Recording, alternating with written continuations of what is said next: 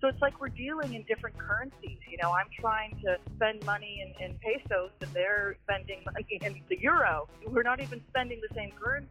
So that's, I think, one reason why the Flip My Funnel movement caught on so well is that, and even ABM, by focusing on the account first, marketers are getting closer to their sales counterparts. As a marketer, making sure you're speaking the same language as and using the same currency as your sales team is critical to your overall success. Today's episode is all about that. Predictive marketing helps determine which accounts to target and creates a dialogue between marketing and sales. Our guest, Jessica Cross, is the Director of Audience Marketing for EverString, a company hoping to help marketers better predict their customers and prospects. But first, I had to ask, what does the Director of Audience title mean? It was very much purposeful coming up with the title Director of Audience Marketing versus demand generation. The notion being that with predictive, I have a point of view on my addressable market. Predictive lets me know who I should be targeting, hence why it fits in so nicely with account-based marketing strategy.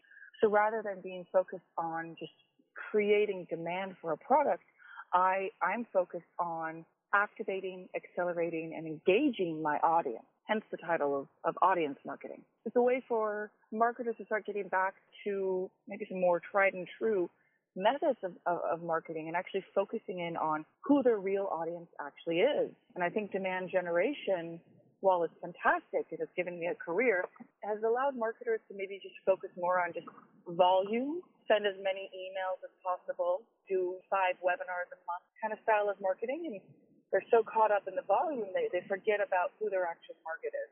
I want to dive even deeper, Jessica, into that. I mean, what do you think that sort of mentality developed from? I mean, is it just sort of always as marketers, trying to have KPIs and, having volume is sort of the easiest way to just measure your results? Is that sort of where that ultimately came from, you think? Yes. I also would say that funnel marketers, we spend a lot of time measuring our funnel, analyzing conversion rates, analyzing how much we have in each stage of the funnel. And then come year end, when the board decides to say, we're going to grow by 4x, most marketers then look to their funnel and say, okay, now our funnel needs to grow by 4x. If I did 1,000 MQLs a month last year, suddenly I need to do 4,000 MQLs a month this year, but your budget stays the same. I think funnel marketers, of course, we need to be analyzing how we're doing in our progress. I think the importance comes actually from being hyper-focused on the funnel. What do you think about that, I guess, hyper-focus, Jessica? I feel like folks are sort of trying to get away from that a little bit at Flip My Funnel. I mean, what do you think that sort of says about this sort of new age, I guess, of demand generation that we are sort of going into right now? I think it's a good moment, and I think a lot of demand generation marketers have woken up to the reality that putting 4 times the number of leads into the top of the funnel does not equate 4 times sales. If you are looking to expand your business, you have to think through what new segments, what new audiences, what new industries can I expand into, rather than just trying to, as I would say, shove more and more leads into the top of the funnel. This is part of a larger issue. We touched on this a little bit earlier, but I want to sort of go a little bit deeper here into how sort of marketers have had historical issues with their conversion rates too, because as you said, shoving more into the top doesn't necessarily, ultimately result in more qualified leads, I guess, for the sales team. So what does this sort of say, I guess, about conversion rates and our ability to change an MQL to, an SAL and ultimately get a win-loss as a result? I think it actually gets more into understanding the difference between a marketing qualified lead, which is just an individual person, and a marketing qualified account. By focusing more on what the whole, I think, message of Flip My Funnel was getting marketing closer aligned to what sales actually need and actually what sales has been doing all along, which is account-based selling. So if marketers are purely focused on a lead number, it creates a disconnect because sales reps, they sell to the account. When you're trying to determine, what an MQA ultimately is, I mean, does that need to come from your sales team? Does it need to come from your marketing team saying, hey, this is who you guys should be looking at? Where do you sort of, I guess, develop what an MQA looks like? Well, I can tell you where a QA should come, a qualified account. In my mind, I feel predictive vendors should be the starting point for identifying a target account list. That way, it's an impartial, data-driven approach to figuring out which accounts, which companies actually are a good fit for your solution. And that's what EverString does, is we can develop what I call, a predictive target account list for companies. That's what I'm using internally.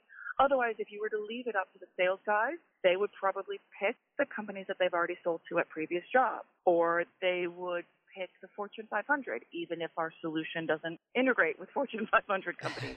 Or they would pick companies in the very first half of the alphabet. It's a funny one, but I have definitely seen target account lists that are heavily skewed to the first 12 letters of the alphabet, because the sales reps, they get to, I've picked 20, I'm done. And they haven't picked anything that starts with an M, a P, an R, an S. So that's what happens there. And if you leave it up to marketing will try to do some analysis of their existing CRM data. That's usually weak. People always complain that they have dirty data in their CRM. So again, in my opinion, you should go with a third-party external vendor that has a huge data cloud, that has data science, that has a predictive algorithm, that can help you hone in on who are, the top 1,000, the top 2,000 companies that you should be targeting next with your sales and marketing efforts. So the long answer just on how to pick the account, where the M comes in on the MQA, I feel like that's actually still being developed. Is it that they spent some time on the website? Is it that they came by the booth?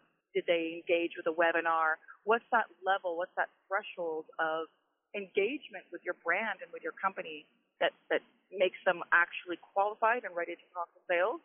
That I feel is still being developed as we grow this category. I'm curious though, in sort of using data and in using predictive technology, what are some of the factors that sort of go into determining what ultimately a qualified account should look like for you? Sure.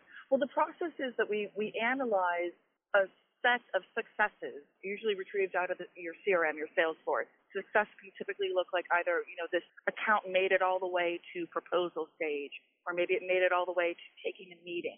Or you want to go so far as to looking at all of your, your closed won deals. You pick whatever stage that you're trying to predict in your funnel.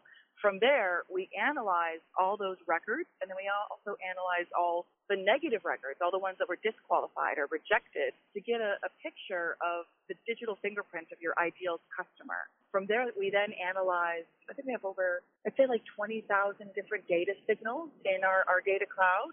And using the machine learning algorithm, it figures out what combination of positive and negative signals make up your ideal customer. Every model is different for every one of our customers.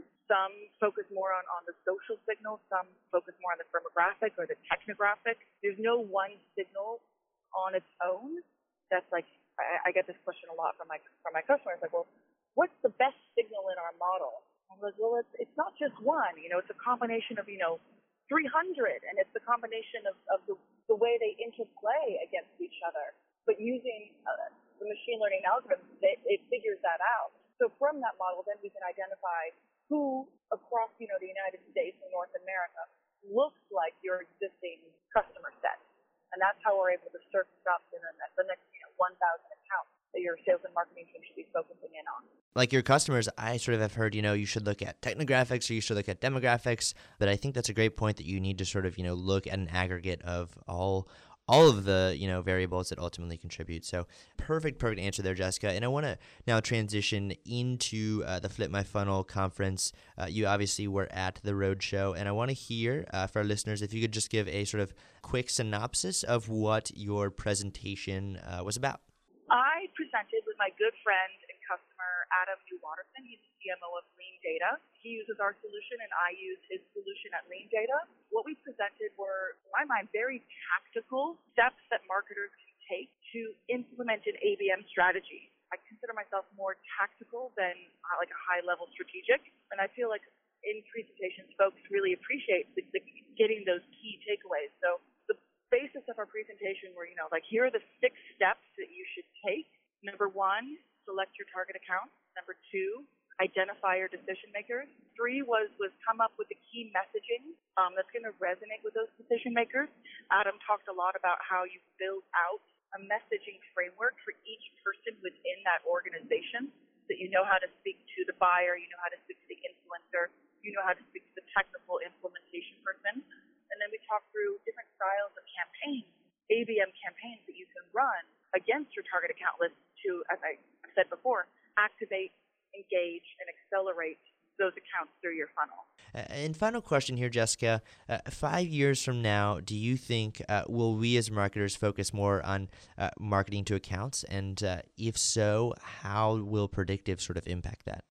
I say yes, but I also see this as part of a larger movement where between sales, marketing, and CS are coalescing more towards what I call like a revenue team, that those 3 entities should have, I don't know if it reports to like a chief revenue officer or reports to a CMO, but there should be one department that's responsible for the customer journey and responsible for, of course, bringing in new business, but retaining the renewal business. And if marketers can focus themselves more on like the overall account and the overall health and wellness of their customers, it's just going to bring them closer to revenue and, earn them that seat at the table I feel like we've been talking about for so long.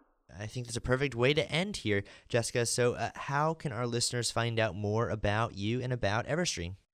Well, of course, visit us at everstring.com and also check out our blog and our resources section. I have the privilege of working with a really great content team, and they produce volumes of fantastic materials. We just called it Demand Acceleration, all about this topic on, now that you have this target account list, what are the campaigns that you should be running to activate your target account list? So I welcome you to come visit the website, check out our ebooks, check out our blog. You can also find us on Twitter, LinkedIn, Facebook, all those great places. Fantastic. Well, thanks again, Jessica, for joining me today. A great episode, and I really appreciate your time. Thank you. If you, our listeners, would like to find out more about B2B Nation's Marketing Edition, check us out on SoundCloud, iTunes, or Twitter. Give us a follow or subscribe. Just let us know you're there. Thanks for listening.